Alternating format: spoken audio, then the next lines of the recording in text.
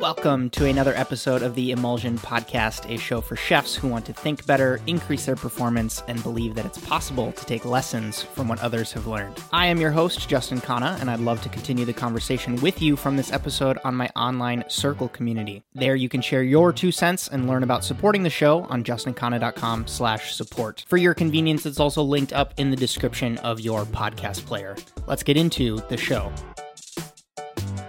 What's up, folks? Welcome back to the Emulsion Podcast. My guests today, yes, I said guests with an additional S, are Anders Husa and Kaitlin Orr. They are both taste hunters for the world's 50 best list and food and travel bloggers in their own right. And they also host food tours in the, non-pandemic times. I personally met Anders back when he was at a guest chef collaboration dinner in Norway that I was fortunate enough to cook for back when I was working at Lysverke. It was in Oslo in 2015, believe it or not, years and years ago. And Kaitlin is an American writer, photographer, all-around food lover and sharer who has since made the move overseas. And they both live in Copenhagen now, creating all kinds of content around their travels, their eatings. And they also host a community on Patreon, if any of this sounds fun to you. And you should check that out. It's called The Hungries is the name of their community. If you enjoy this interview, I also recommend you queue up my conversation with Max Shapiro, where him and I also dig into a lot of, kind of experiences from these fantastic restaurants all around the world. If at any point you would like to pause this interview and check out Kaitlin or Anders online or any of the specific linkable things that we discuss, please do check out the show notes in the description or online at justinkhanna.com/media. Thanks so much for being with me. Let's get into the show. I thought a fun place to start might be the correction that you provided me, Anders, which was the kind of like delineation between being able to contribute to the world's 50 best list and then what you shared that you guys do, which is the taste hunter positions. And Yes. so can you tell people a little bit about that position and like maybe how you guys came into that and the function that it serves towards the greater project that is the San Pellegrino list? So the idea with the Taste Hunter program is for the 50 best organization to have kind of like, I don't know, scouts around the world that feet are on the ground in Yeah. countries all over the world, like So- locals. Exactly. So they try to have a representative being a taste hunter in all the major parts of the world. I know they're struggling to fill the position somewhere, but yeah. So Kaitlin There's like one per region, and you wouldn't normally have more than one per region. Like now there's 2 of us in Scandinavia, but that's because of this. So You're both based there, yeah. Yeah, I started being the West Coast of the U.S. Taste hunter. So that was when I was living in Los Angeles and mostly sharing from L.A. and San Francisco restaurants. And of course, whenever you're traveling, you're also sharing from wherever you're eating, and taste hunters are people who tend to travel to eat. But yeah, what were you going to say? Something? Well, just that Kaitlin was the first taste hunter among the 2 of us, and she was a taste hunter based in the US when I met her, but then we started traveling together, and it just became natural for me to join the program as well after a while. And I was based in Scandinavia, and they were actually looking for someone to fill that region. But yeah, now we made it difficult for them with Kaitlin moving here, so now they're missing someone on the West Normally Coast. we would be in the US a lot more, but this year it has been difficult. Yeah, so. actually, in not last year, but the year before last year, everything was working out fine. We were splitting our time between the US and here, but yeah, we have not been able to do that. Because Kaitlin, your family is still in LA, right? My family is in LA, and we were hoping to be there for the winter months and get some sunshine, but it will be the first place we go once this is over. That was grand.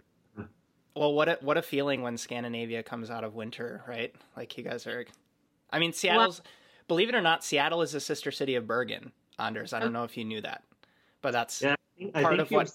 Yeah. It's part of what influenced my move here, and we're going through the sun is shining brilliantly right now, which is, I loved Bergen, so I love the rain, and so it's not actually like this thing where I go into seasonal depression, but it is pretty cool when Scandinavia comes out of the winter. It feels like life is returning. It's like I almost have forgotten that I've been virtually hibernating for months. I'm like, oh my gosh, this is what sun feels like. You know, I lived in Bergen for 4 years, and I think I got a sense of that depression of living in Bergen but it's also related to the fact that I was a poor student back then, and I was living kind of outside the city, and everything was just, crap. Sure. So I needed to do something different. I didn't like when I go back to Bergen now, it's a beautiful city. Exactly. I mean, so I lived in Chicago. I was on the opening team of Grace, Curtis Duffy's place, and I was, I think, 19 when I moved there, 19 or 20. So I couldn't drink alcohol yet. And I had no friends. And I lived within like 6 blocks of the restaurant so that I could walk to work. I didn't have a car. And I moved there in October. So it was like, as the restaurant opened, we went into winter in Chicago. And I kept telling myself, I have seasonal depression. I'm like so miserable at this thing. And then I moved to Bergen, where it was like 200 days of rain a year, super dark in the winter times. But I had friends. I loved working at the restaurant, and I just like would go out all the time and go on hikes and do all this stuff. And I was like, oh, it's not this depression part. Like, it's not the seasons that's making me sad. It's like the stuff to do and like how I spend my time that's making me sad. It was very like huge learning experience. Back to World's 50 Best. When you guys make these decisions or kind of like see something bubbling up or you hear about something, where does that information go? Does it go to San Pellegrino, the organization? Do you guys email individual people who are, like going to these meals and actually voting? Like get into the practicalities of that role, or kind of like how you guys view that position. It's not fully as organized as that. There's really no system. We're basically just doing our thing. We're exploring our region and finding amazing restaurants and places to eat here and doing our thing. But then a couple of times a year, either the 50 Best organization will ask us, or we can also chip in ideas for these takeovers where we Instagram takeovers. Yeah. So we contribute photos and videos and some text for them to post on their channels. So like this summer, we were highlighting what some of the restaurants here were doing in response to the pandemic, the Noma Burger, all these kinds of things. Like, we're here, we want to showcase what our region is doing. And in normal times, in non-pandemic times, as taste hunters, this is something we're not hiding. So of course, there's probably voters, 50 Best voters following us and seeing, where are they going to eat, even when we're not doing takeovers on 50 Best's account. But the voters are always anonymous, so we have no idea who they are. They could be taking some of our recommendations just like anyone else, but we don't know who they are. They change every year, the voters, and that's about, we're pretty much just ambassadors more for our region's restaurants than we are for the 50 Best brand. What do people get wrong about World's 50 Best? Because from the way that you're describing it, it's like if we all kind of like put our heads together and decided that this was going to be how we're going to structure this kind of like global, we don't necessarily have to call it ranking, but kind of like opinionated discussion of how restaurants stack up against each other and who's kind of like performing at a really high level. I think we would come up with something pretty similar to kind of like what you're describing, where it's like there's people who are kind of like the vanguards, are they're on the front lines. They kind of like hop around. They're locally based. They have connections in the community. But then there's this other side of it where people like completely bash World's 50 Best from both sides, right? So like Momofuku Noodle Bar shouldn't be as high as it is, but then at the same time you're not highlighting enough smaller restaurants and casual places. So it's like feels like you can't win at a certain point with these lists and stuff like that. So what do people get wrong, I guess, about World's 50 Best, knowing that you guys like not just work with them, but like you're in it, you know what I mean? Like you get the ins and outs of the whole ranking systems in that? I think first and foremost, people just take it a little bit too seriously. Like they think that, this is the answer. This is the list that, These are the only restaurants I should ever eat at. No, it's like, we view it as like a starting point for our trips when we're planning. And also like, it's not so much for us, at least, maybe for the restaurants, it matters more. I'm not sure, but for us, it's less about the ranking on the list. But if you're on this list, then you're an amazing restaurant. Who cares if you're number 47 or if you're number 5? I mean, I don't think there's a huge difference there. It's like you're already at this amazing level, and they're spread out all over the world. And okay, if I'm in Chile, I'm going to go there because it sounds amazing, because I've heard about it. And I think it's less about the ranking for us. And it changes every year because the voters change every year. And why are some of the same restaurants on it repeatedly? It's because with anything that becomes popular, Noma, you hear about it over and over, and people want to keep going, and everybody's going, and you have a great experience, and it's a snowball, right? So I think it's hard to make it onto the list if you're a new restaurant, because you have to get people in your doors. You have to have diners. You have to have the voters there to vote for you. But then once you're on it, if you keep it up, I think you can stay on it for quite a long time. Yeah, and I think, a lot of the critique that 50 Best has got over the years, they are now addressing as well. Like these restaurants that have never been on the list, they're now making different categories for them. You have the 50 Best Discoveries, and now you have the Essence of Asia list for the street food.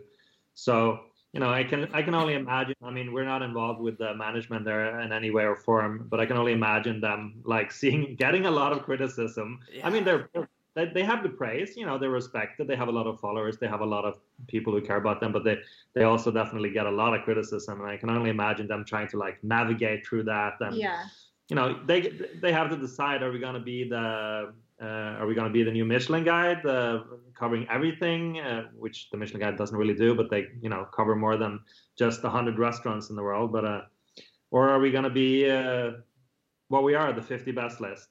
And I think it's kind of nice that they're not like Michelin in the sense that they don't have to have a guide for a city to have a restaurant on the list there. They can touch places that are more outside of your capital cities and your popular destinations. Yeah, I think that's a great point. That's probably where they kind of found their market, is that they could talk about restaurants all over the world, regardless of whether they had a guide covering that region.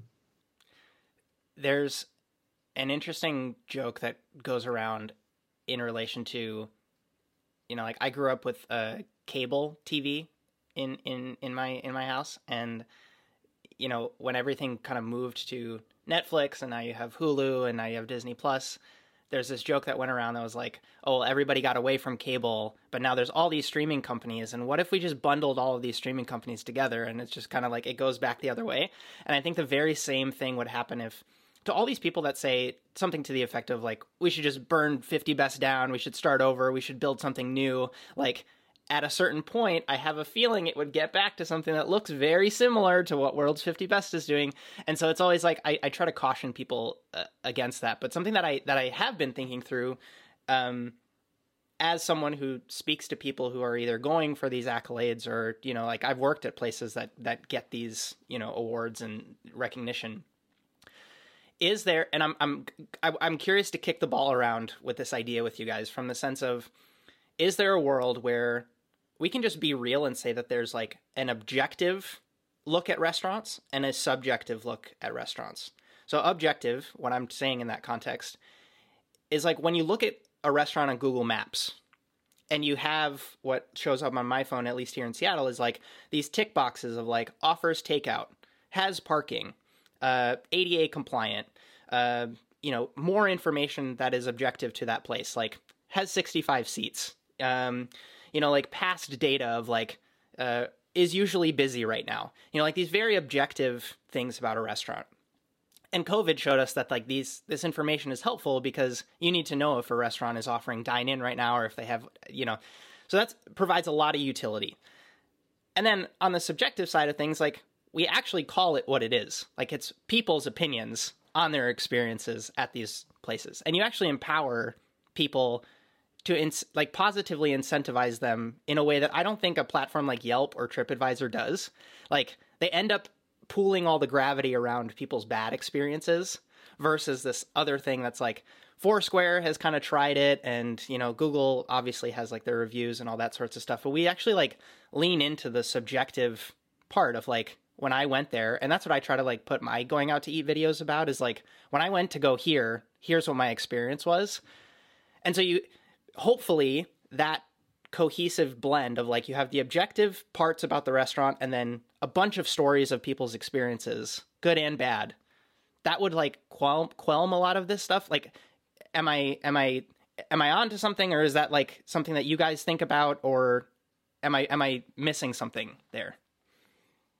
If you're talking about like, I mean, like, you know, you're talking about the videos you make, and, you know, of course we use Google Maps as well when it comes to like the nitty gritty of trip planning. But I think like, I mean, when we get down to deciding where to go eat, and I don't know, I can't speak for everyone and how they decide to go eat somewhere, but like, I think it has to come, of course, I think the subjective part, the opinions come into play, but it has to come from someone you trust, whether that's a guide of some kind or whether it's a friend who you really trust and have the same taste as. But, you know, if you're going to trust someone's opinion, then you have to trust their opinions generally to be able to take their opinion, like, at least, and go to a specific restaurant. That's how I see it.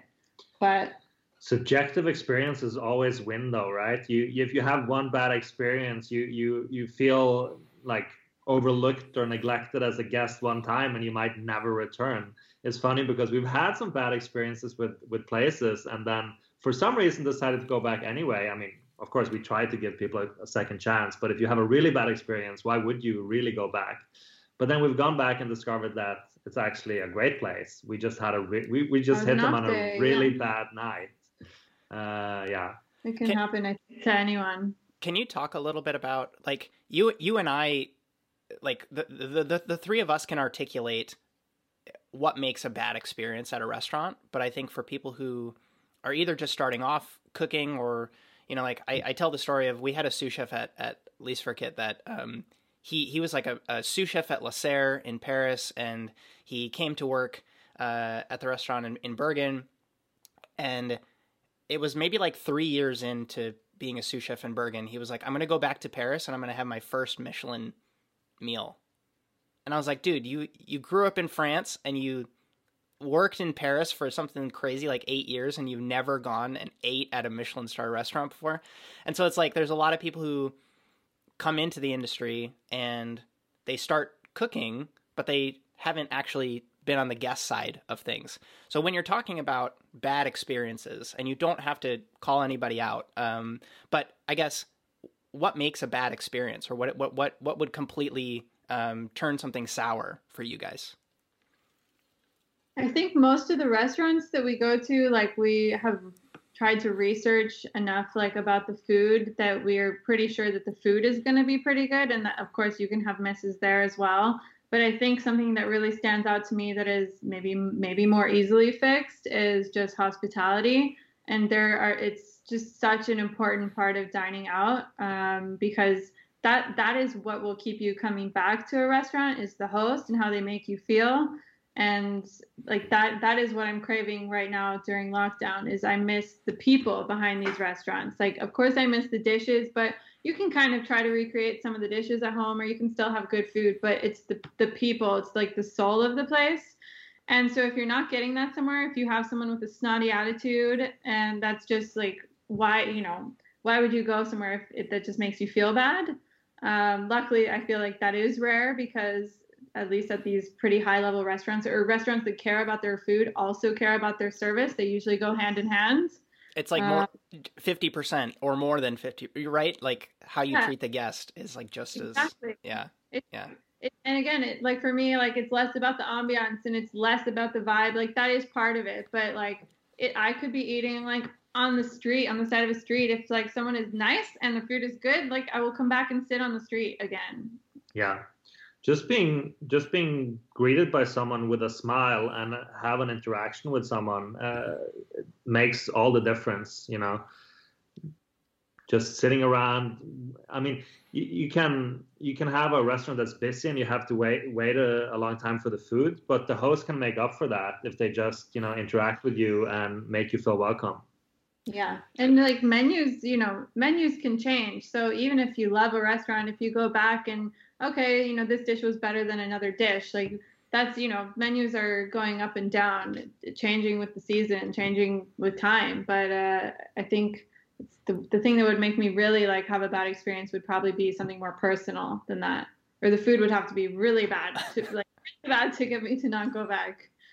Well, I'm also hearing you guys say that there's this, you know, common, like pulling back the curtain from restaurant life a little bit. Like there can be moments where, so like, for example, I had a meal last month at a 3 Michelin star restaurant where the front of house team came out and put out cutlery for a specific dish. Like I knew exactly what dish was coming, but it was very, there was a mistake. We were not getting that dish. And so the front of house person had to come back and like remove that cutlery.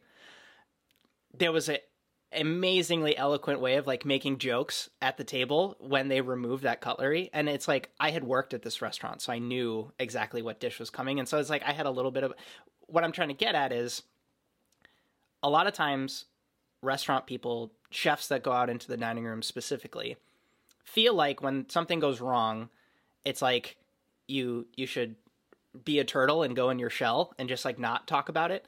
But I think what you guys are saying, and you can correct me if I'm wrong here, is it's almost like lean into it and almost kind of like talk to the guests about it from the sense, like don't try to hide it because we know, like we know something's going wrong. Or it's like if we're waiting for 20 minutes on a dish, like there's ways, there's more hospitality focused solutions to these problems versus thinking that like silence is the answer.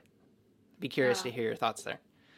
I totally agree. I mean, this way of being afraid of doing small errors like that it belongs to the past, in my opinion. It's like the formal restaurant where you can't do a single little mistake. You like the whole myth about how the Michelin inspectors are waiting for a dropped fork, exactly, or dropping the fork to see how quickly someone picks it up, or waiting to see if the hospitality staff makes a mistake. It belongs to the past. No, it's we've been in the exact same situation as you. I can picture cutlery coming down, and I can picture the waiter coming out and laughing and being like, "Oops, that one's not coming yet," and taking this away. It'll come back. You'll see this fork again. And it's like, "Oh, cool, no worries." Like whatever. Yeah, totally. And also just, okay, this is a 3 Michelin star restaurant you're talking about, so you can kind of understand why they're doing it this way. But you see even in the Michelin world and in the 50 best world that restaurants will go more and more away from this very formal thing with cutlery. They might just have the cutlery on the table for you to even you even avoid those kind of issues. It matters so little. Like that's never what makes or breaks a meal for us. Yeah. Who cares, Who cares about the spoon? Let's talk about when you guys are going to a city that you haven't been, and you can switch city with, country or, neighborhood. When you're thinking about strategizing there, and in, doing my homework on you two, I heard you guys talk about FOMO in this process. So kind of like, how do you strategize around doing a new city? Well, first of all, the FOMO is something we are learning to try to let go of, because you're never going to get to go to every restaurant you want to visit in one trip unless you stay there for like months at a time. It's just like your list just keeps growing. You stay there and you meet locals and you just keep adding spots to your trip. We do fantasize about going like a month to Paris and like, apartment swapping with someone just so we can stay there for a long time. Yeah. Because you want to have enough time. But most of the time, we're going to a place for a week or less. Mm-hmm. And we have to figure out a way to prioritize our time around that. Right.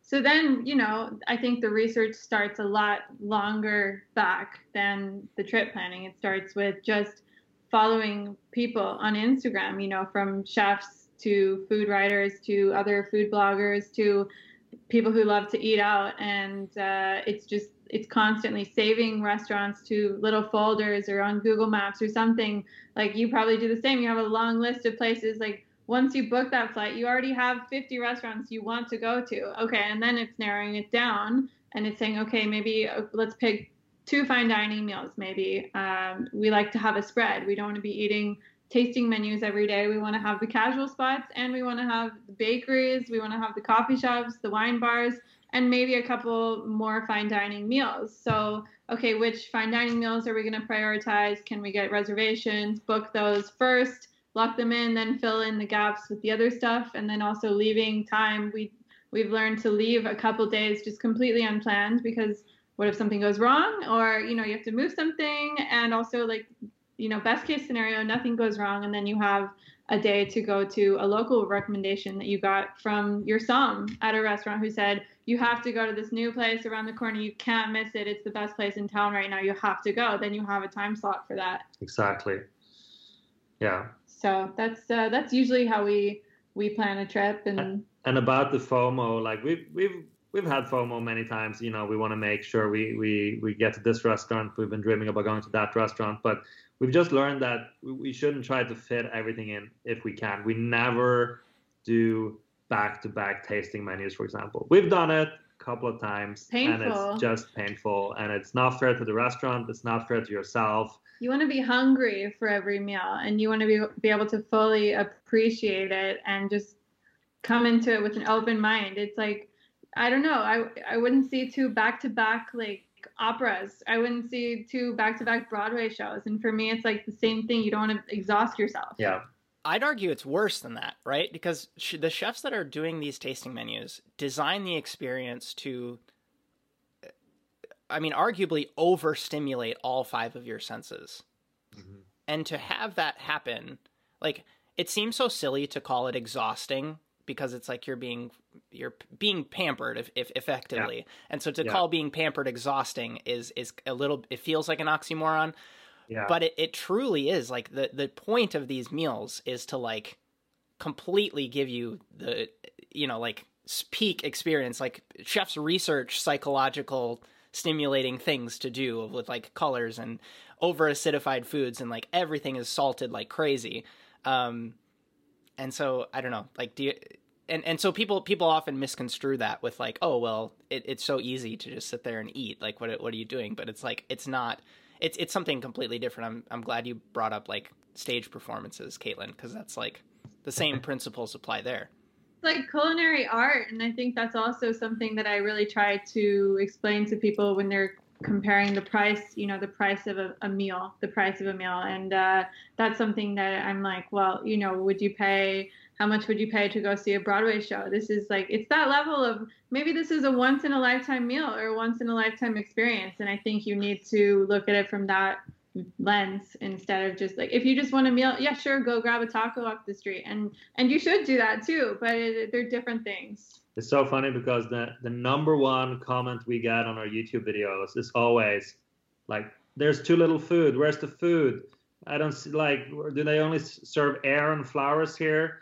And it's like, small portion. I just wish I could pick these people up and put them and experience it right there and then, and they just realize how much food you get at these restaurants. Even though each individual serving looks small, at the end of the meal, you're so full and you've had like so much to eat and drink for so many hours that you are exhausted in many ways. The benefit I have of the chef audience that I have is it's almost like a built-in moderation thing for my comment section, because I have people that, especially on the ones that like go viral, like I had my one on Austria Francescana, like got quite a bit of traction, and same comments come through when you like reach that, audience group that's just like going around trying to troll restaurant videos on the internet. And, I have chefs that chime in that say like, it's actually quite a bit of food. Like this is actually like a hugely expansive tasting menu.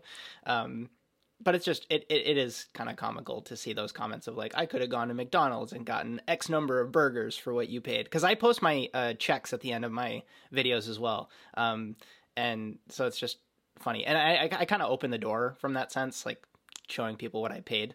But anyways, the interesting piece that you guys have done in the past, and I don't know if this is something that's going to come back when COVID's over, is taking those skills, because it's truly a skill. Like you and I can talk about planning a trip in this way, but as someone who's never done it before, it's just like, how do I even approach this? And you guys have, strategically, call it solved, but doing these like curated experiences, the food tours, because it's effectively getting all of that knowledge and all of the kind of like boots on the ground sense of a city and turning it into an experience where it's like you actually get the itinerary. And correct me if I'm saying any of this wrong, but can you talk a little bit about the curating experience? 'Cause I thought it was so smart what you like doing something like that. Yeah, no. So we've done a little bit of food tours. It started out for me. It started out before I met Kaitlin. I did a big food tour here in Copenhagen, but I wasn't living here back then. I was living in Oslo. So I just picked a time slot or a time period and planned out like a dream long weekend in Copenhagen, and then invited people to come along on this tour. And it was, I think we were like 15, 16 people, way too many. I learned a lot, but it was fun. And then shortly after we met, we did something similar in Singapore because we were there for the 50 Best Awards, and we thought it'd be a fun idea to do a food tour of Singapore, because I had been there many times because I have some friends who lives there. So we had done the research and knew where to take people. I think that's the thing when when we've done all this research and like online, but also eating out as much as we do, we generally know like which places like are the best in town. That is our goal, at least. So when people come to us asking, for a food tour specifically, we can recommend things. So we started these food tours in Copenhagen last year when we were locked down here, because we're like, hey, we're here. If you're coming to town, and mostly people in Denmark or Norway could come for a little bit, but if you're coming to town and you want someone to guide you to the best spots, we can be your guides. And we left it kind of open where if they wanted a custom tour, then they could just tell us their wishes. And some people knew like, okay, I want to be taken to the best pastry shop. I want to have a burger, and I want to have, something else, XYZ. But it depends. It's very personal, I think, based on what people want. So if you want the best omakase menu, we've done all this research and we can guide you there. Or we can just, curate our own little short trip and show you a few highlights. If you just have a couple hours, then we can pick some of our favorites. But it's very open to what people want as well. So, Anders, you sent me through a question about building food communities. So, you can take this as a leading question to talk a little bit about that if you'd like. But I've also seen it with, do you guys follow Iz Harris and what she's doing with Bright Trip? So she's also a YouTuber. She did a couple series on Eater here in the US. Eater, I think, chose her to be like the host of a couple of series that they did on Eater's channel. And her husband is Johnny Harris, who did the Vox series Borders, and they have 2 kids, so they travel around with their kids and they go out to restaurants and all over the place pre-COVID. But they launched this company called Bright Trip, which is doing something similar to what you're talking about, more from the sense of like being able to do the whole package with like where to stay and what to go sightsee and do all that sorts of stuff. So, obviously in the first few iterations of this, these people probably went to go out to eat with you guys. But as you're thinking about kind of like the curation element and being able to give someone a selective itinerary, potentially give them, capacity to get tables at places where they couldn't do it on their own. Like, how do you think through what you guys can provide value-wise versus like, this doesn't scale, like Anders, you're saying like the 16 people is way too many. And just like food communities in general. How are you guys thinking about that?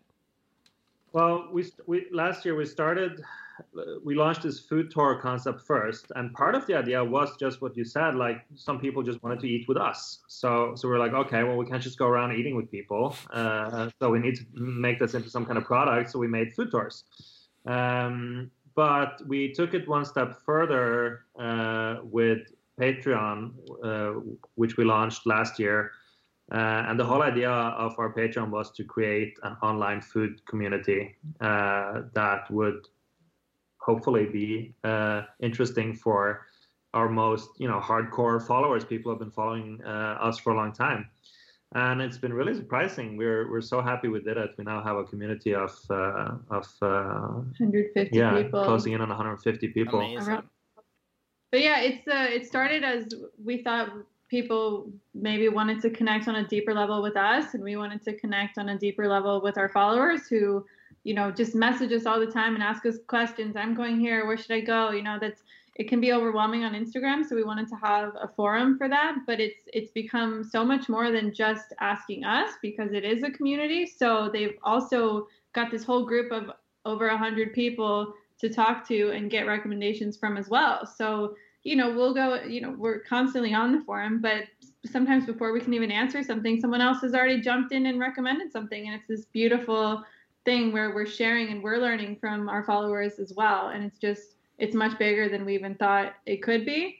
So for, back to your question about like planning trips, we do have a certain level of membership because we have different tiers that you can join the club. You can just subscribe to the online chat room, or you can get some access to meetups and events with chefs, stuff like that. And then the highest tier, if you're a member of that tier, then you can get access to this travel concierge service is what we're calling it. So in that, if you're at that level of membership, then we once a year will plan a trip for you. And we're not promising any tables or anything like that. Of course, you can't guarantee that. But if you give us enough warning, if you know 6 months in advance that you're coming to Copenhagen, we can do our best and we can create what our perfect itinerary would be for them. Taking their wishes into consideration. It doesn't have to be Copenhagen. It could be anywhere. We'll do the research that we would do for ourselves.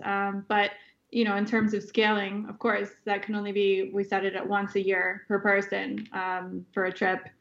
Otherwise, if someone is interested in more than that, maybe we'll have to start a concierge service. But right now, because people are asking that, so we want to be able to help, but it's a lot of work, obviously. It's tons of work. And like, kudos to you guys for structuring it in a way where, you put the limits on the things and you learn what works and what's like overwhelming, or, these people are asking too much. But, like, there's a sense when people ask for recommendations like that where it's like they just want the answer to the test, It's just like just tell me the answer. But there's an element of being able to, like you're talking about, Kaitlin, like being able to get a sense of what is it exactly how do you travel, like what are you looking to get out of, and that can only, we can hope that it can come from some sort of like chatbot thing in the future where people say like they input what they want, and then based on your guys' most frequently given answers, they can spit out a trip itinerary. I guess bigger goals for that, like obviously you spoke a little bit about like doing a full service concierge style service, but you guys are just two people. And when the opinions, I guess, or the suggestions are coming from you two, like, I guess, how are you thinking about growing that? Of course, anybody who's interested, it's going to be linked up in the show notes if anybody wants to go check it out. But yeah, can you speak a little bit about goals for that project, or what you would consider a success with that project? I don't think that necessarily the concierge service itself is the goal. That's more of like, at least right now, that's more of like a side part of it for people looking for that, or at least a way for us to be able to offer that to people looking to buy that from us.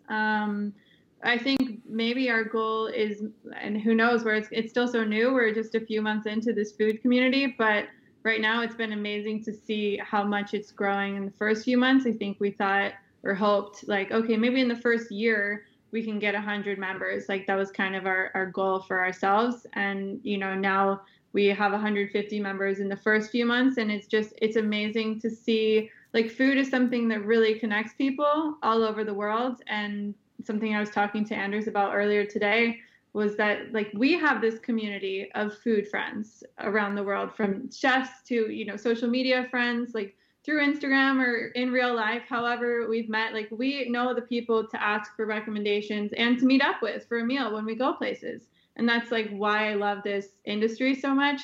But the people who are following us and have the same passions as us, they might not have these same connections, and I want to give them that community. I want them to have someone to reach out to in Seattle, not just for recommendations, but also, hey, do you want to meet me for a glass of wine? Or, I want locals. Like, I would love to have people, like, and it is all over the world already right now, but it's like maybe a couple people in each country for the most part. So we kind of have like, our own regional people, but I would love to have like little groups, little sub communities of the Hungries, our community, everywhere, so that we have a little group in Tokyo and we could meet up with them when we go there and get the intel for the best restaurants right then, and just these local food groups. And then it's this bigger online food community as well, where we're always talking and sharing knowledge and sharing recipes and sharing, have you tried this wine bottle yet? Like, everything. Exactly. Back to what you said about how, like, it's just the two of us, yes, But what we've learned from creating this food community is that it becomes not so much about us, actually. It becomes about the group, because everyone's chipping in and everyone's helping each other. And we're like, if we're not online for a couple of hours and someone has asked a question, you can bet that someone else has already answered it before we even log on. We're more like moderating it at sometimes. Of course, we're contributing as well, but there's things where like there are experts. Like we have chefs and we have bartenders and we have bakers. So we have so many bakers that they specifically asked for a breadheads, is what we call it, breadheads chat, where they just talk about baking and sourdough all day long. And I don't know what they're talking about half the time, but if I ever want to start baking, I will go there and I will ask them. But they're helping each other. Like, is this underproofed? Is this overproofed? Here's my bake today. Look at the crumb. All of these, I am like, wow, guys, you are nerding out. Like, go for it. It's amazing. It's awesome. Same with, we have, a bartender who someone's like, oh, I have this, what cocktail should I make with it? And he's jumping in and giving recipe advice. And it's just, we can't even offer that. So that's, I think, what it's becoming. Yeah. That's great. As you guys were thinking about publishing your own work, Kaitlin, I know that you have kind of like call it a pseudonym, but it's like a play on your last name, right? As your account handle. But like thinking about showing your faces, doing your real names, like I can only assume you book your reservations under your real name, which when I was coming up, it was like the kind of like 2012, 2013-ish was when it was like the pseudonymous kind of like, or anonymous critic was kind of like starting to become a bit of a thing of the past. How do you guys think about that? Like just being so out there with your personalities, because it's like, it's what you want to lend to that subjective piece. That's what we talked about earlier. But, there is this sense of like really sharing your thoughts and opening the door to be vulnerable from that sense. So I guess, how do you guys think about that? And I see it as a huge value prop. I'm so glad that I did everything under my own name, kind of like when I started publishing stuff. But I'd be curious if you guys grappled with that, or if you have suggestions for people who are kind of like, I don't know, like if I should do this under my own name, or if I should start a blog named something else. It's a very interesting question. And the thing is, you have to go back 10 years to when this kind of started for me. And back then, I didn't think about that decision. It wasn't like, should I be anonymous? Should I not be anonymous? It was just a personal Instagram profile where I started putting out, first of all, stuff I was cooking at home. And then later on, it turned into more about going out to eat.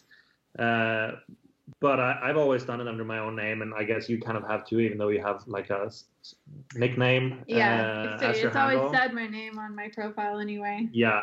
And we've talked about this so many times, whether it's like, there's pros and cons. Having your name out there. First of all, yes, you do open yourself up for criticism. People definitely know who you are, and it's very personal. Like if someone decides to attack you for some reason, it's very much you they attack and not an organization.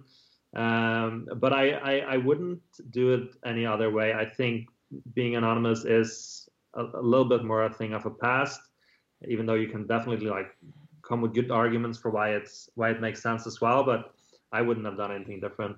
I think it's like for us, and I started the same as Anders, just, it was a hobby. It wasn't planning to be more than that. But I think like from us, why we do what we do is just out of a place of passion for food. We just love food so much. And our goal is really just to highlight our best food experiences around the world, wherever we go, here or abroad. And it's just, then by putting our faces and our names out there, like whether you're watching a video of me eating something, like, we're just trying to be real and bring you into the experience with us as if you're there, and like open it up to the world so you can see, like, people reply to our stories even and are like, you, like, I could tell from your reaction, like, that you didn't love that pastry as much as the one before or something. Like, they can tell it's real. Like, it's just very, like, it's all out there in the open. But that's what we want it to be. Like, we want it to be honest. And of course, it's our opinions. It's not an overall opinion. This is our opinion. So if we say something is the best, or we recommend something, that's because we love it. And hopefully people who follow our recommendations have the same taste as us. But yeah, it is very personal. But I think it's kind of nice because then people start to get a sense for like what we do like, and then they start recommending places based on things that we have posted that we do like ourselves. So I'll get messages like, "Oh, Kaitlin, like I saw this croissant in Paris. It made me think of you. Like you would love this. You have to try this," because they know what I like because it's us. Yeah. And also going back to your question about like what advice would we give someone starting? I think you have to. I mean, you can never know where you end up, but if you are strategically going into starting to blog about food, you should definitely give it some thought in terms of, am I mostly interested in covering my local food scene? In which case you should probably, you could pick a name that has something to do with the city you're living in or something like that. And I think that can give initially a boost to your work because it's very recognizable. If I had called myself Oslo Food back in the days when I lived in Oslo, then people would have known, okay, this account is about Oslo food in Oslo.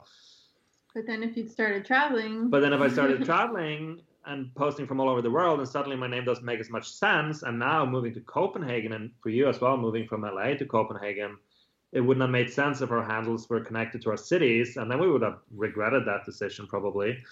But it definitely has some perks to have a name that is linked to something as well, like have food in your name or a city in your name. There's pros and cons, but I think, like we've leaned on our names and our identities and our personalities instead of like the identity of a city. And of course we are in Copenhagen and we've been here like for the majority of the last year, and we'll probably be here quite a lot, but we also do hope to explore beyond the city.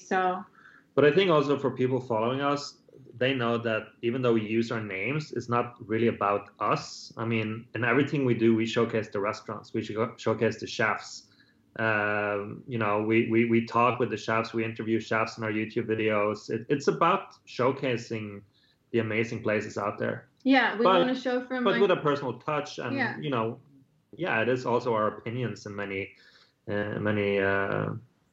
ways. And I think, our YouTube channel is the videos are from like Anders' first person perspective. So you can see it's like as if you're sitting in his seat at the table and the waiter is bringing a dish to him. And okay, he pans up and I'm sitting across from him and I'm eating it because we do want to show like, okay, how was it? Is it good? Okay, wow, this dish was really good. We want to bring it to life. But it's, we want it to be like anyone could be dining there.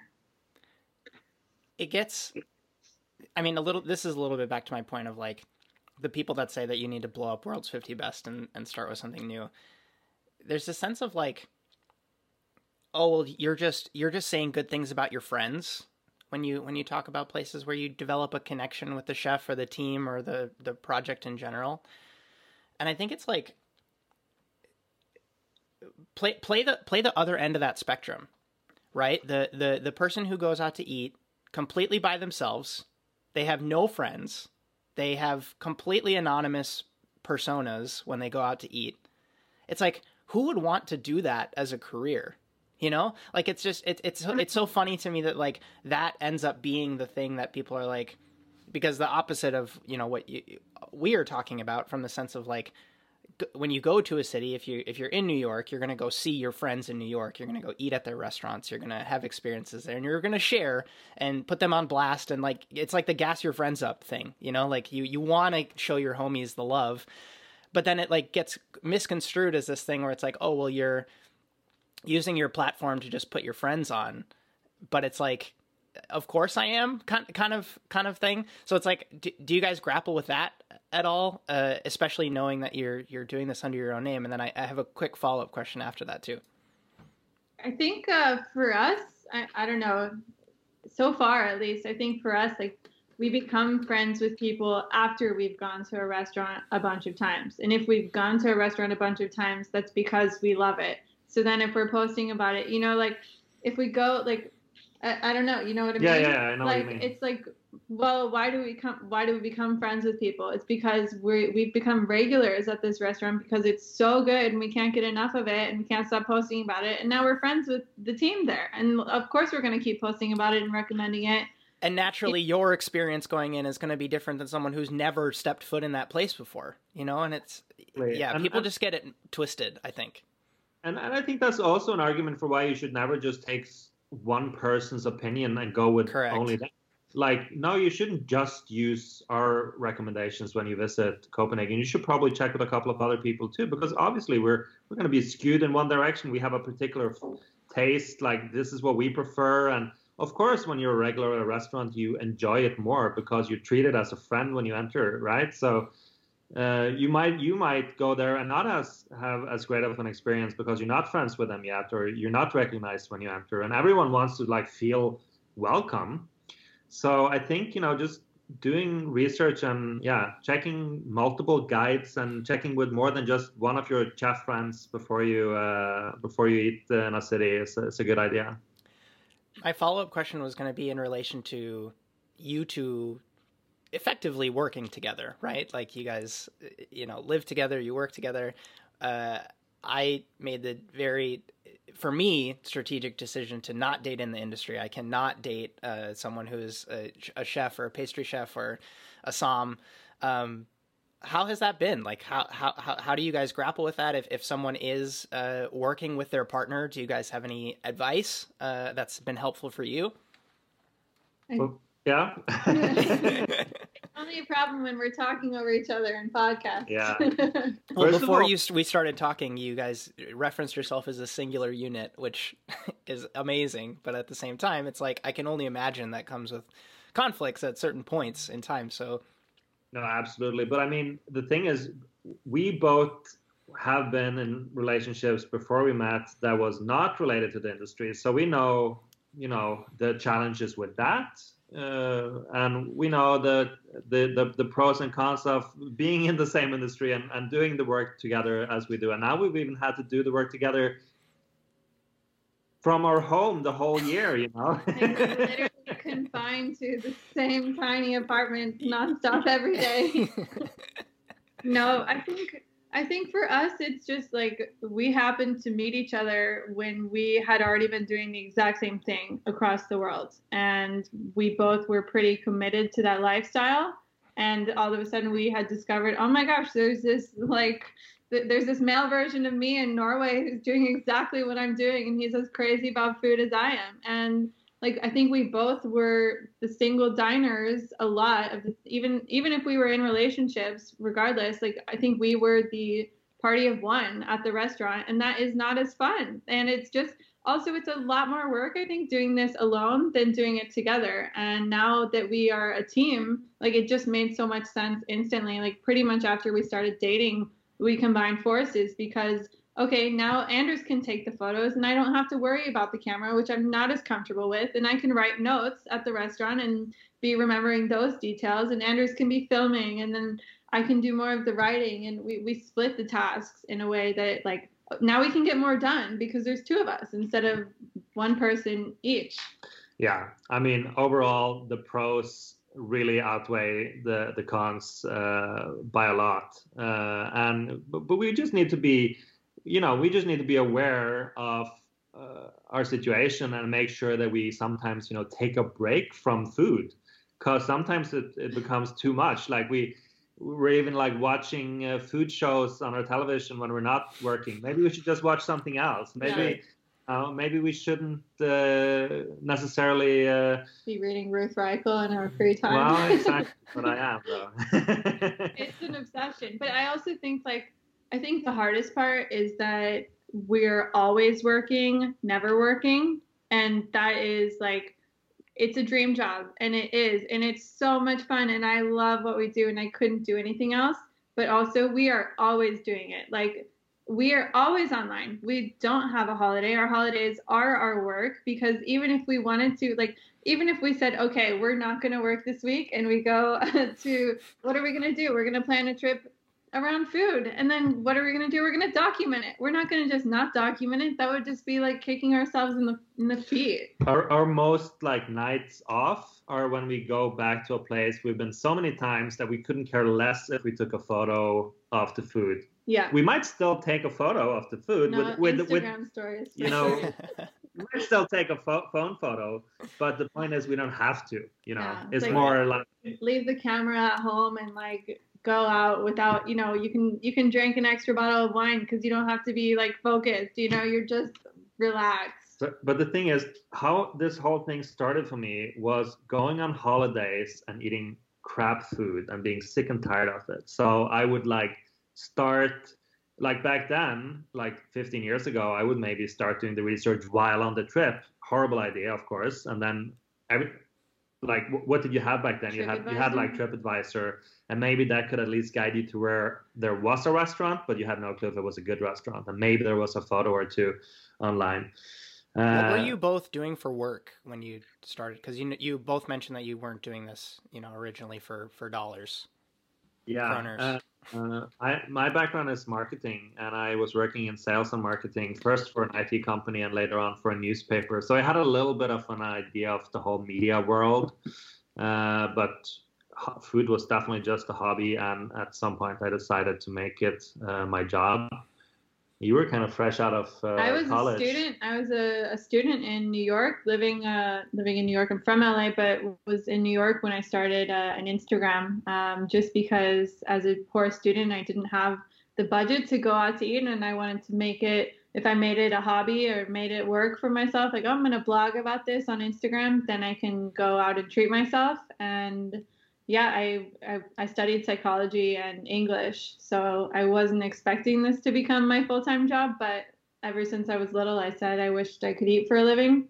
So it's pretty sweet that it's worked out. But back to the trip planning, because that becomes really hard now. We can't really go anywhere without planning the food, and we talked about it the other day. Maybe we should have a holiday soon where we don't care about where we go to eat. But then you're like, oh man, that's gonna be sad.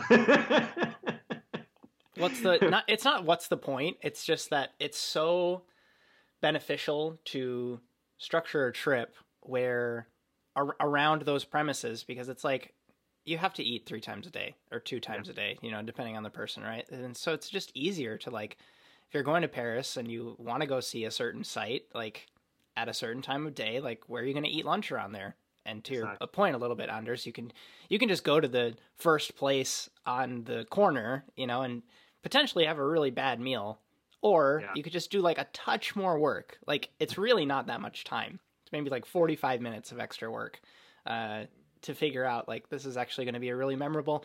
And it's you hear stories of so my dad just retired. And he tells me stories about his, unfortunately, his health is not great. And all he wanted to do when he retired was travel and eat.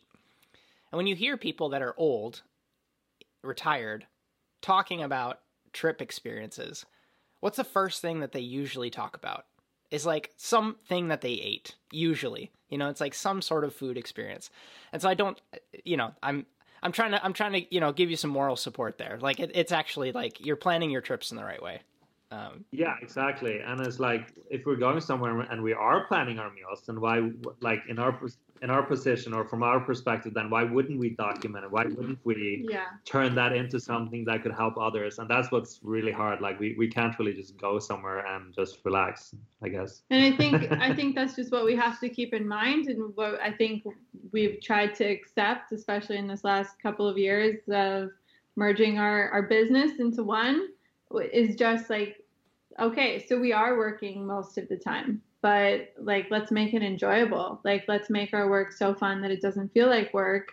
And that, I think we have such a lucky life, and to be able to go travel and go to these places. And, yes, we have to do the work of documenting them and writing about them. And it's a lot more work than people think, but I guess one of the best holidays we've had recently was when your parents were here, because we spent 2 weeks just going to places we had been, because we just wanted to show them the best spots, right?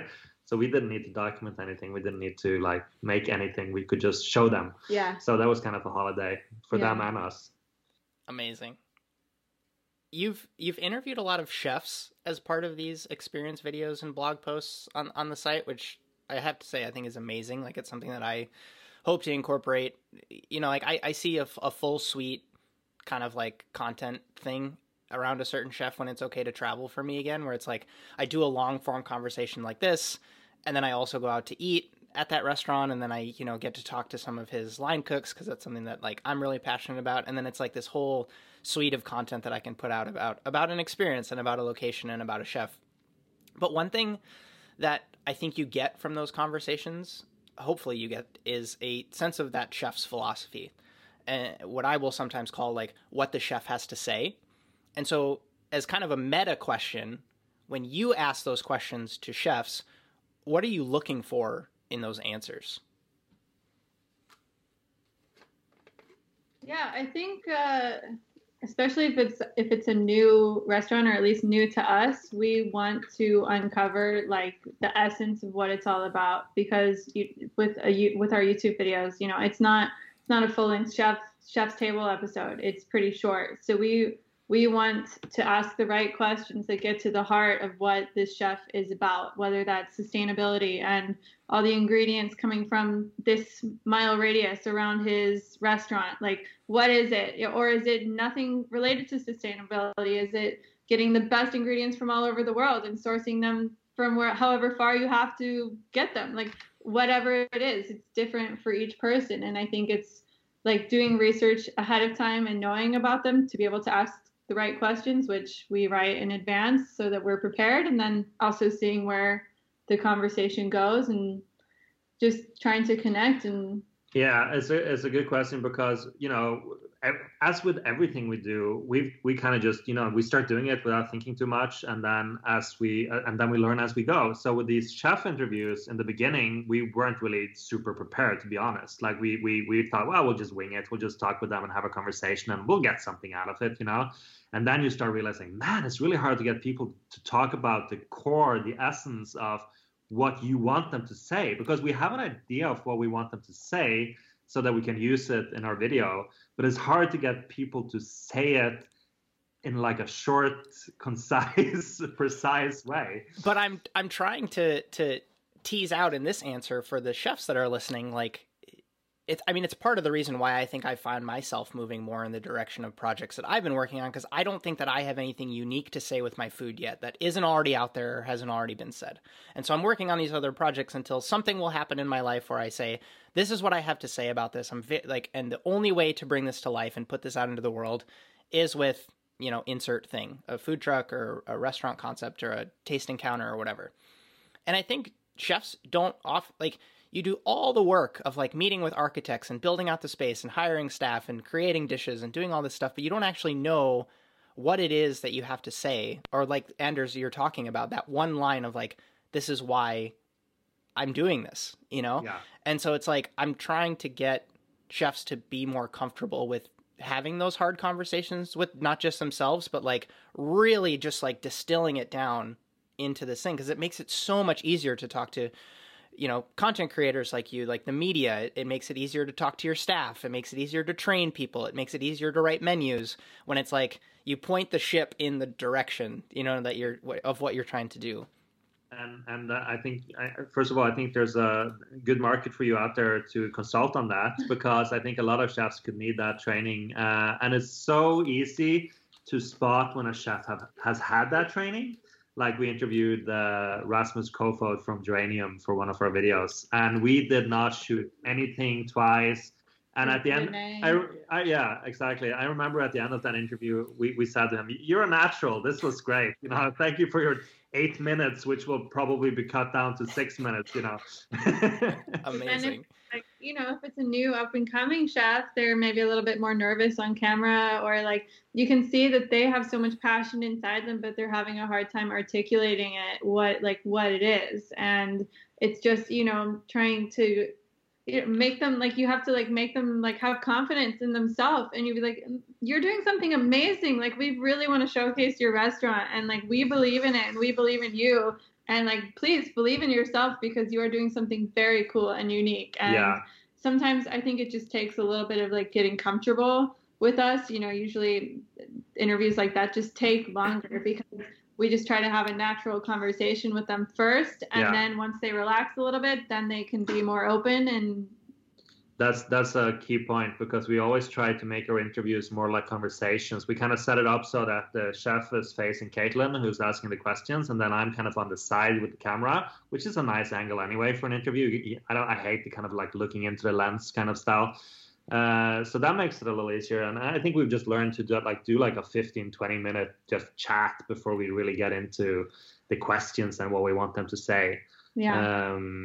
It's also funny because one thing that made me laugh is that chefs, like, I don't know their dishes so well or something. Like sometimes we ask them to like highlight a couple signature dishes that we are maybe going to shoot in the kitchen or something like that, just to get the specific details. And I think, I don't know, maybe this is just one person, maybe this is not true for all chefs, but I feel like there's been times where maybe the front of house has been more trained on how to present the dish, and the chef just will say like, I'm like, oh, what's a signature dish on the menu right now? And they'll be like, scallops.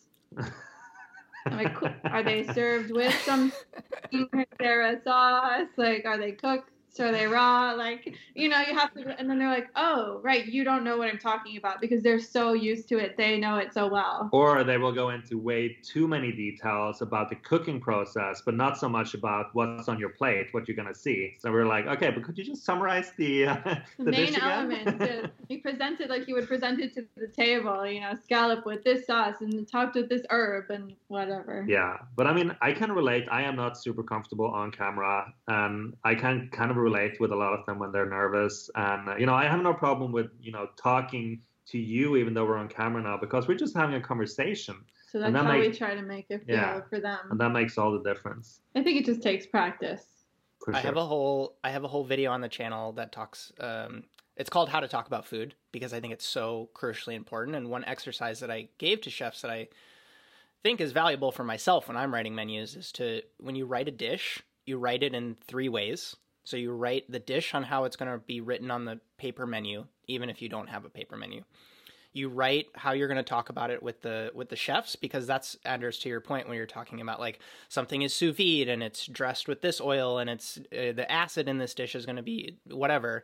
And then you have what you're going to tell the guest at the table, which is usually like the short and sweet. Maybe you fluff it up with a little bit of language, talk about where the mushrooms are coming from, for example.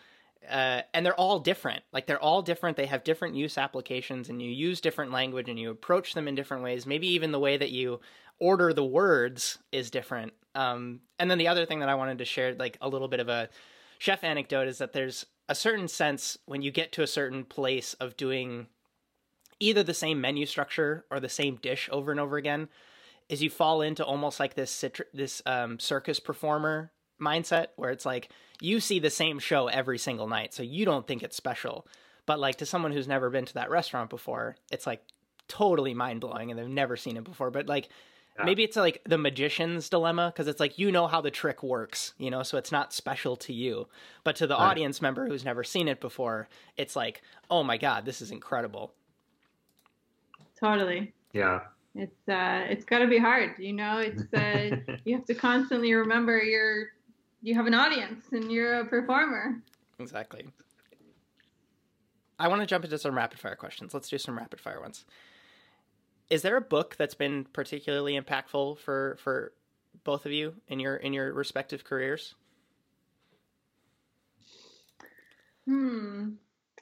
Well, the first thing that comes to mind for me is not actually a book, but it is a food writer. So I'm going to go with my always reference, which is Jonathan Gold's LA Times food writer. And the documentary about his life, City of Gold, was just so impactful. Like, I could list a bunch of books I love reading, and I could list all of the food writing books that I love. But for me, City of Gold is even more of an impact. And then his reviews that are referenced in that documentary, his writing is just amazing. And I think he just showed readers that you don't have to, like, food is for everyone, and you don't have to be an elitist person. You don't have to be a rich person to love food. You can go into your strip mall and find an amazing meal. And I think it just brought it to life in a new way.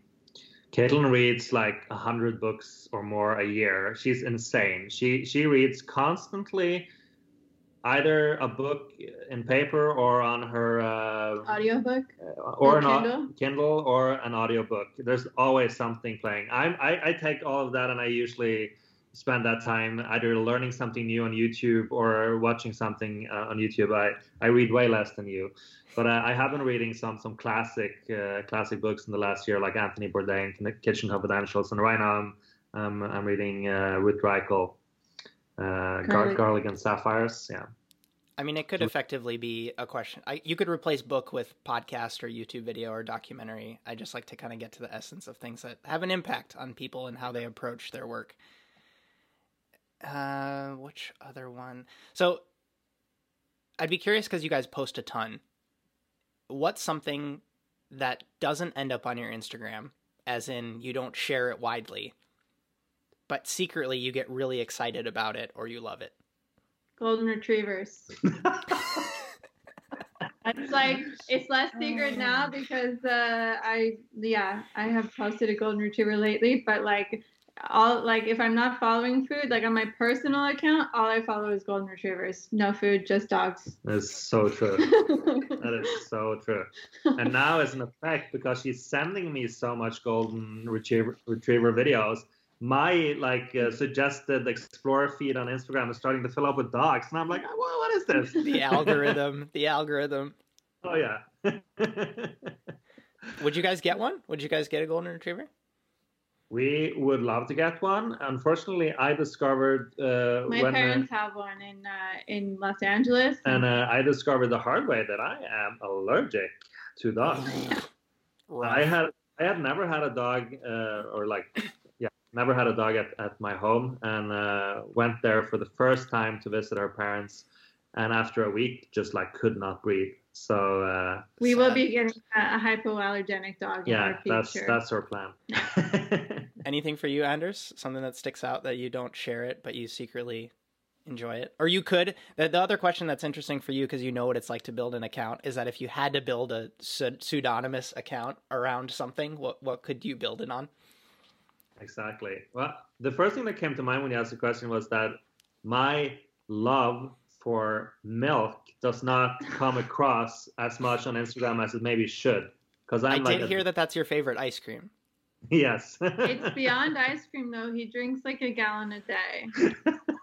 This is not an exaggeration. He has a problem. Just straight up whole milk. Yes. From a local farm. Justin, when you come to Copenhagen next time, I'm going to introduce you, and you will be mind blown. The milk we've discovered here in Copenhagen. You don't have one in the fridge to show? No, I actually don't. We were out, which is a bit gone. of a crisis. Yeah, it's They're a bit of a crisis. the glass bottles, from the farm, old school. No, but I've always loved milk, and I thought, surely Norway has the best milk in the world. But I have discovered that actually that is here in Copenhagen. There's a small farm outside Copenhagen that makes the most insane milk I've ever tasted. It's just so creamy, so sweet, and so delicious. Are you gonna start crying? Maybe. I mean, I grew up in the highest dairy producing state in the U.S., which is Wisconsin, and so we're more of we call ourselves a cheese state, so it's more of a cheese love for me than milk itself, but I can empathize.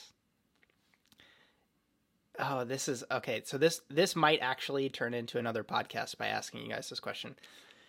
You somehow get a call right after this interview that you've just won an all expenses paid trip to eat at your dream restaurant. And when you get there, there's someone you've always wanted to talk with, waiting to have dinner with you. What is that restaurant and who is that person? Well, we know where it is. Yeah.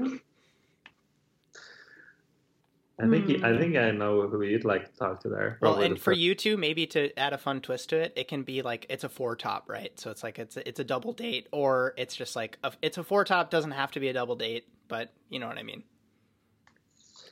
I mean, our favorite restaurant in the world right now, and has been for the last 2 years, is Franzén in Stockholm. Yep. Mm-hmm. And we're really craving to go back there right now because we haven't been in over a year and a half. Wasn't it your birthday my birthday last time in 2019? Yeah. Mm. I'm sure you'd like to dine with Jonathan Gold. I would have loved to dine with Jonathan Gold. I feel like he was just such a wealth of food knowledge. It would have been What do you amazing. think he would have thought of Franson's tasting menu? Oh, I'm sure he would have loved it. I know he went to the new Noma before he passed away. He went right after they opened, and I know at that time I think he called it the best restaurant in the world. So I know he had a great appreciation for Scandinavian cuisine. I mean, I haven't read as much of his writing as Kaitlin has, but I've read a bit, and he just had such a respect for the food culture wherever he went, and for the chefs. Like, he was a chef's critic, you know. He was always like, even when critiquing, he just you could tell he wanted them to succeed. Like, and if he was critiquing something, it was just like, it's because he was like almost like a disappointed parent. Like, you can do better than this. This is not your best. Why did you have this on the menu? This is not you. Like, it just, not that he would write it like that, but that's just the sense of care you felt from him. Yeah. Who's your person, Anders? Dinner guest. I don't know. I was going to say no, Stephen Colbert maybe. I was thinking Obama. I was thinking Obama too, but that's like, he seems like he is a guy. foodie. Obama is a super foodie. Yep. So that's cool. He seems like a guy I'd like to have a conversation with. But I mean, the amount of the Daily Show you watch, I think you would I'm also a big fan of Stephen Colbert. Yeah. What's one thing you've changed your mind on in recent memory?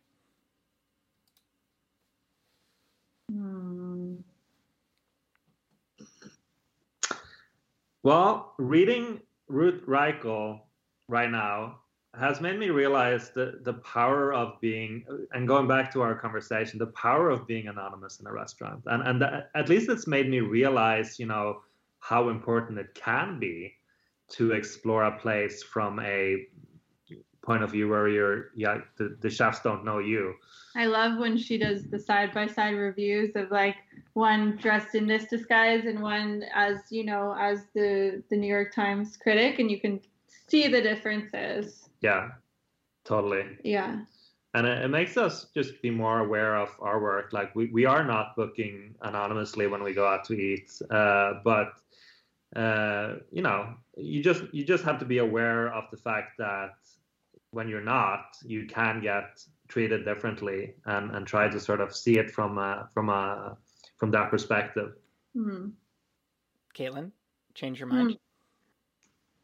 You know, maybe like something like COVID related would be like, I don't know, we were traveling at this super aggressive, fast pace, just like you, like on a plane every couple of weeks in 2019.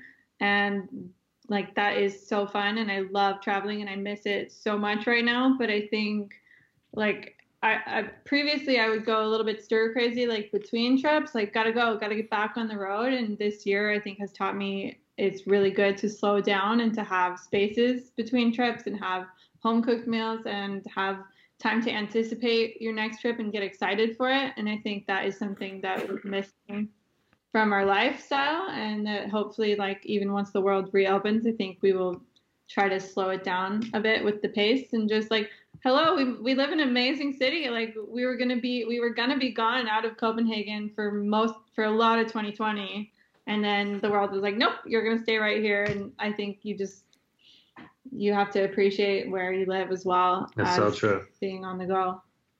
It makes you potentially less prone to the, I'll call it like the expectation trap.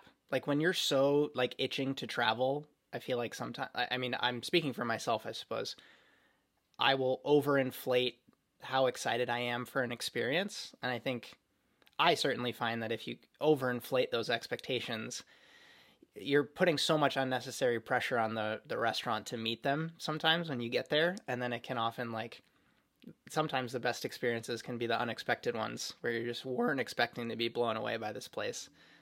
And in that, there's some wisdom, maybe.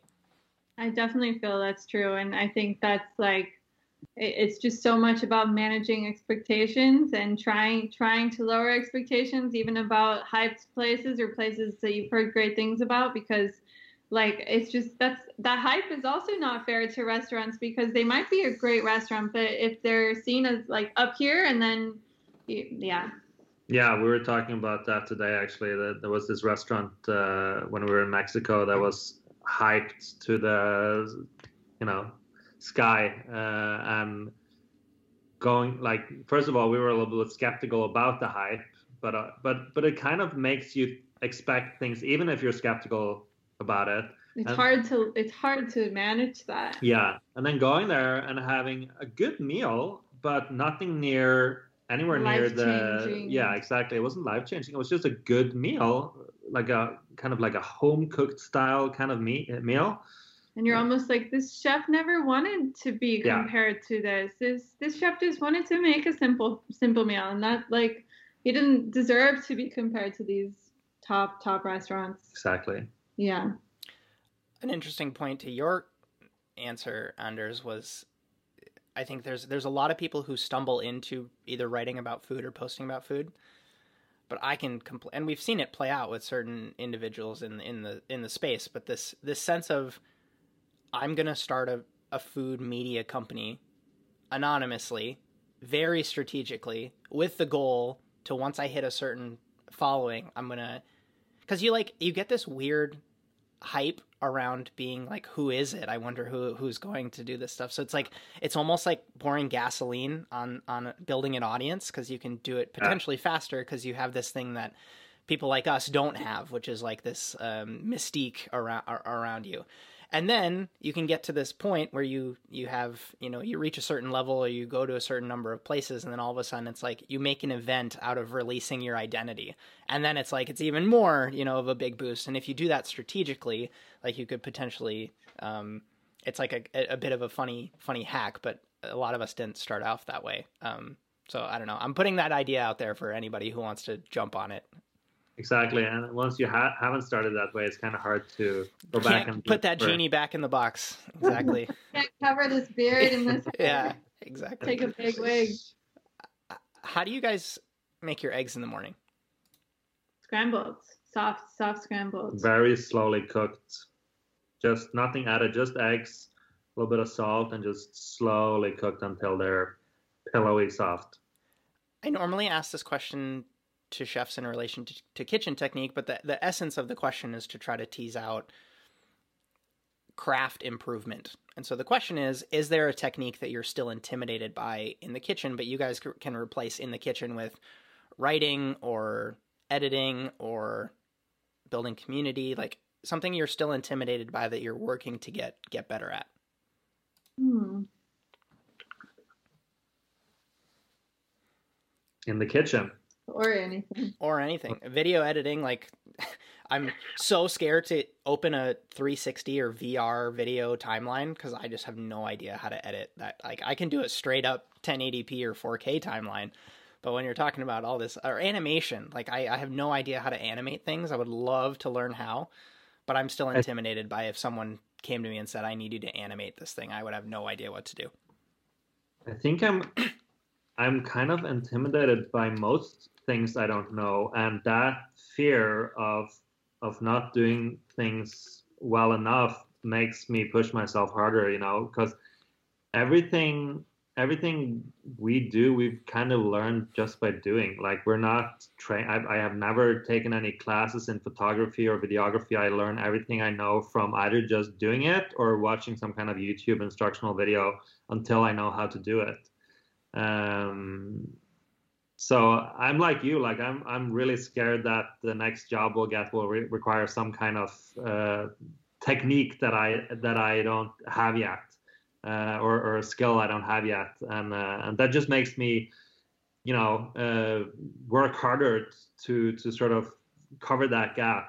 And on that topic, I just spent I think you can confirm about 16, 17 hours straight watching YouTube videos, most of them on 2x speed, to learn more about lighting. And I was going to give you a compliment for the lighting in your video right now. I can see that you've done your work. You have the nice green light in the background. Your face is perfectly lit. We can see the cover of your of your body and your hair. It's a nice fade out, the blur. Exactly. It's literally a corner of our kitchen. I would move the camera, but I don't want to screw up my thing. But like my stove is like right there, and it's literally a corner. But like I can move this, and it's like a softbox kind of thing. It just works. I don't know. I stumbled into it, and I used to have it for ages where the camera was on a tripod next to me. And it caused a bunch of line issues, and the lighting was never right because I wasn't close enough to this source, so I had to put a light there. It's always a learning thing. Like, you learn so much. And you don't want to break the illusion by moving the camera now, because now it's like you're in a really professional spot, right? And that's the thing. You can. There's many tricks to cover up stuff when you work with photography and videography. Yeah. Like you see these like behind the scenes of these Instagram shots where it's a pool filled with oranges, and they just have the model laying in the oranges and the camera on top, and it looks like a pool of oranges, but it's just a little kid's pool. But I mean, what I can certainly speak to is that, like, once I figured out this setup, it made me so much more confident in producing stuff. And that's effectively what you're trying to get to, right? Like, you want to be able to not be stressing about the lighting so you can focus on the food that's coming to you, or the conversation you're having with the chef that you're interviewing, right? Like, it's not, and it's like, you want to be proud of what you're creating, of course, but it's like these secondary benefits are just fascinating once you learn these skills. Exactly. And I that reminds me of one of the first time I shot a video in a restaurant for YouTube. And, it's just for myself. I'm not working for anyone. I'm shooting this video for myself, but I want it to be good. And then in the middle of the meal, I touched some kind of setting, and I didn't know my camera well enough back then, so I couldn't immediately identify what it was. So I had screwed up some kind of setting, and everything looked horrible.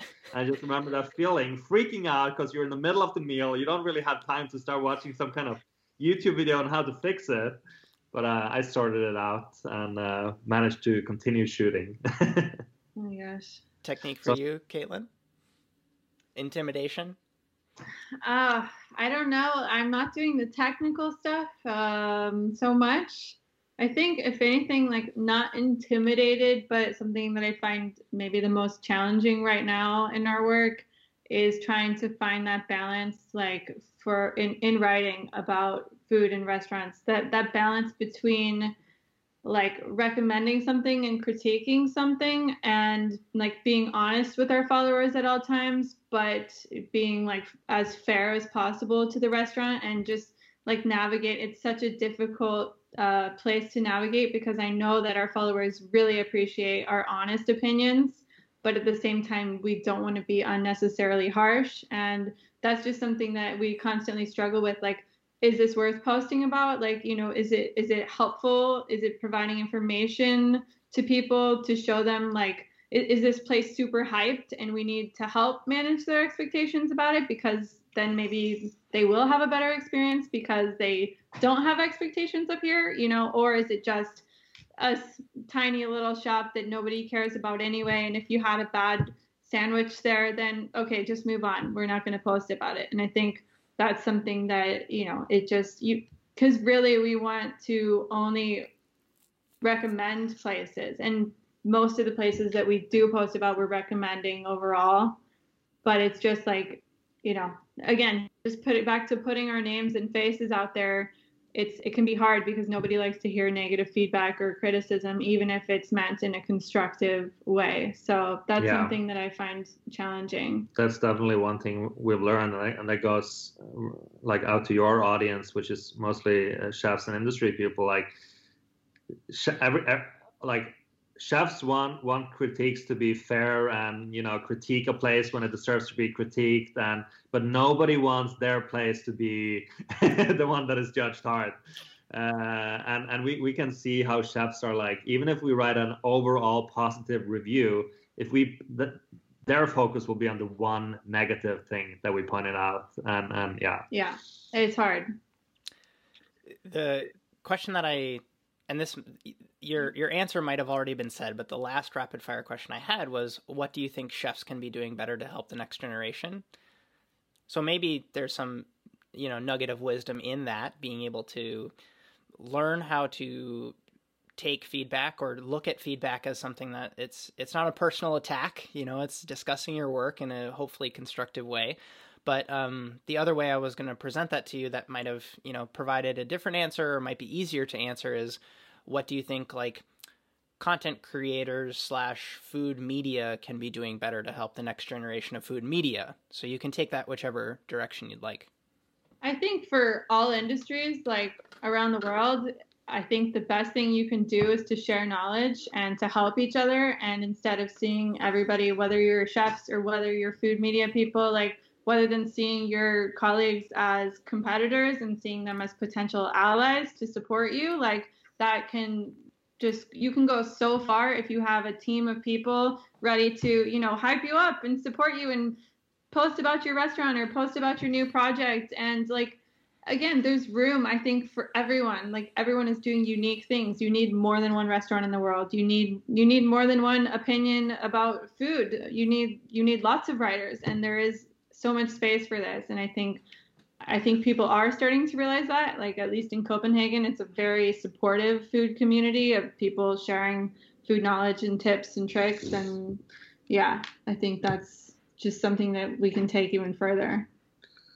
Yeah, your first question about chefs made me think that there's a lot of pressure on chefs on saving the world these days, like with making sure that everything you do is sustainable and done in the right way. And we talked about it the other day when there was there's been this debate in the media here, mainly in Norway actually, but it's also a little bit to do with Denmark, because some chefs have been criticized for selling out because they've accepted work. Mind you, during this pandemic, they've accepted work for big grocery chains or even worse, like fast food chains. And of course, their colleagues are calling them out. And, our first gut reaction was maybe also to think, why the heck is the chef working with this brand? But then you take a step back and you're like, my God, they also have to make a living, you know? It's hard enough to run a restaurant at the level that many of these chefs are doing. It's not and they're supposed to make every right decision and be like the spokesperson for organic produce and sustainability in every single way. And then you do everything right there, but then you make an error with how you treat your staff, which is also a super important issue. But it just makes me think there's a lot of pressure on chefs to do everything right. I think like the temperature like of the world right now is so high. Like we're at the boiling point, and everyone, like pandemic maybe has caused this, or just there's so much stress in the air that everyone is just ready to attack anything. And I think we could all benefit from being a bit more forgiving of each other. And nobody is perfect, but if we're all trying our best, we can try to make this the most sustainable industry as possible and work towards like a greater goal together. I'm trying to make it popular for chefs to come up with, Anders, I don't know if you know, but Lisvaka started with 5 owners. So it was 2 chefs, 2 bartenders, and a musician were the 5 equal equity stake owners. And I'm not suggesting people do that, but I'm more talking through the Daniel Hume, Will Gadara partnership that started, where it's like you put the front of house person, maitre d', whatever you decide to call that person, in the same spotlight as the chef. Because what that does is that it gives that personal ownership to someone to take something off that plate of the chef, because we could be guilty of this as food media people, of putting the focus on the chef all the time. But it's like this sense of, oh, well, you want to hear about our philosophy? Talk to the chef. You want to hear about how the staff is treated? Talk to the chef. You want to hear about our sustainability? Whatever, I don't know. And so I'm a big, I'm a big proponent of just like chefs. I'm a big proponent of making it cool to take on other business partners, put them in the spotlight. So when I was doing pop-ups here in Seattle, I met a woman who had a degree in sustainable food systems. And I created a role for her with the pop-ups that I was doing called Market Emissary. Basically, you go and speak with purveyors on my behalf, on behalf of the pop-up thing that we're doing. And you do it. Because I knew, coming from like ordering for the restaurant, how much work it is to like talk to purveyors and figure out where you're going to source stuff from, and, you know, like manage inventory and all of that sorts of stuff. So it's like, I tried to preempt that, give her, and she would be at the dinners talking to people about the ingredients. So I tried to like not make that all on me, you know? And so I'm trying to make it okay, because it's something that it has so much grounding and tradition and footing and reputation. And it's like, at least from what I notice having conversations with chefs, it's like, oh, well, I worked for this chef who did do everything, you know, but then what comes with that? You know, maybe they had a horrible family life, or they got completely burnt out, or they had substance abuse problems, you know? So it's like you have all these negatives that come with feeling like you have to have everything on your shoulders. And so I'm in agreement with you guys. Yeah. Spread it out. Questions for me, topics, things that you wanted to cover here. I know that you guys sent a couple of questions through, but it's like, is there, you know, completely happy to, like, when my wife and I come to Copenhagen, I would love to have a meal with you guys and, you know, continue chatting. And it's always great to see you guys. But is there anything that we didn't cover that you were hoping to discuss? I think we covered it well. Do you want to talk about milk some more? No. So the reason why I watched this video, or all these videos about lighting last week, is because I've now finally ordered myself some proper lighting equipment. As you can see, we're missing that. We're now, and it's getting darker here now. So I'm now maybe I should go and pull the curtains here a little bit, because we're almost in the dark now. Yeah. So we're working on getting better lighting. No, I don't think we have anything else to add. We'd love to have a meal with you and your wife when you come here. Definitely. Amazing. And hopefully you're in Seattle, right? I'm in Seattle. Yep. Hopefully we can come there too. I have family there. I have family in they're in Allen, Washington, Sure. Yeah. So it's been a while, and I never really explored the food scene. So yeah, it's still a bit of a. I'm not going to say ghost town, because but there's a lot of restaurants who they've gotten the okay from local governments to open at, you know, reduced capacity, and they're just saying no, you know, because it's just like, I've been burned one too many times of like, you can open, okay, now you have to shut down again. And so there's this incredible trepidation of people that don't want to bring staff back on. And so it's hard. It's really hard. That's been the situation in Norway as well. They've opened and closed and opened and closed so many times that now people are like, I'm not going to open. So in one way, it's been good, I think, that they just closed Copenhagen down for half a year, and places have jumped. You know, there's been takeaway, but it's pretty much been shut down, and now it's hopefully reopening without too many limitations. We'll see. Where can people find you guys online? Obviously, we want to put people in touch with the community that you guys are building, but, you know, if they have questions for you, where can they find you? Well, you always find us on Instagram. I'm at Anders Husa. I'm Carnivore, ORR at the end, like my name. And then our website is andershusa.com, and you can find a link to The Hungries, which is our food club there. And then we have our YouTube channel, which is also just our names. So once you know our names, you will find us. Anders Husa and Kaitlin Orr. What's up? Justin here again. Because, I mean, if you're still listening, you didn't not like this episode, right? And if that's the case, I'd like to think that you'd get value from the other work that I share here online. It's all focused on helping chefs and hospitality professionals perform better. If you don't have a lot of time, the best place to start is with the email newsletter that I write every single week called the 80/20 Edge. That's where I share knowledge on sharpening your skills, asymmetric upside, and exploring the industry beyond the status quo. And I say it saves time because I include all of the content that I publish that week all in one place as kind of a weekly digest of sorts. Next up, you should check out my YouTube channel for gear reviews, clips from podcasts just like this one, and documented experiences from some of the best restaurants in the world. And lastly, if you'd like to learn about my intense cohort-based professional development-focused course, get coaching from me to help you make your next move, or just support the show, you can check out justinkana.com/support. And if you do support this show already, that's greatly appreciated. Thank you. Finally, it really does help to share a review of this show on Apple Podcasts to help the podcast universe know that people like us like shows like this. And until the next episode, my name is Justin Kana, and I hope you have a good one.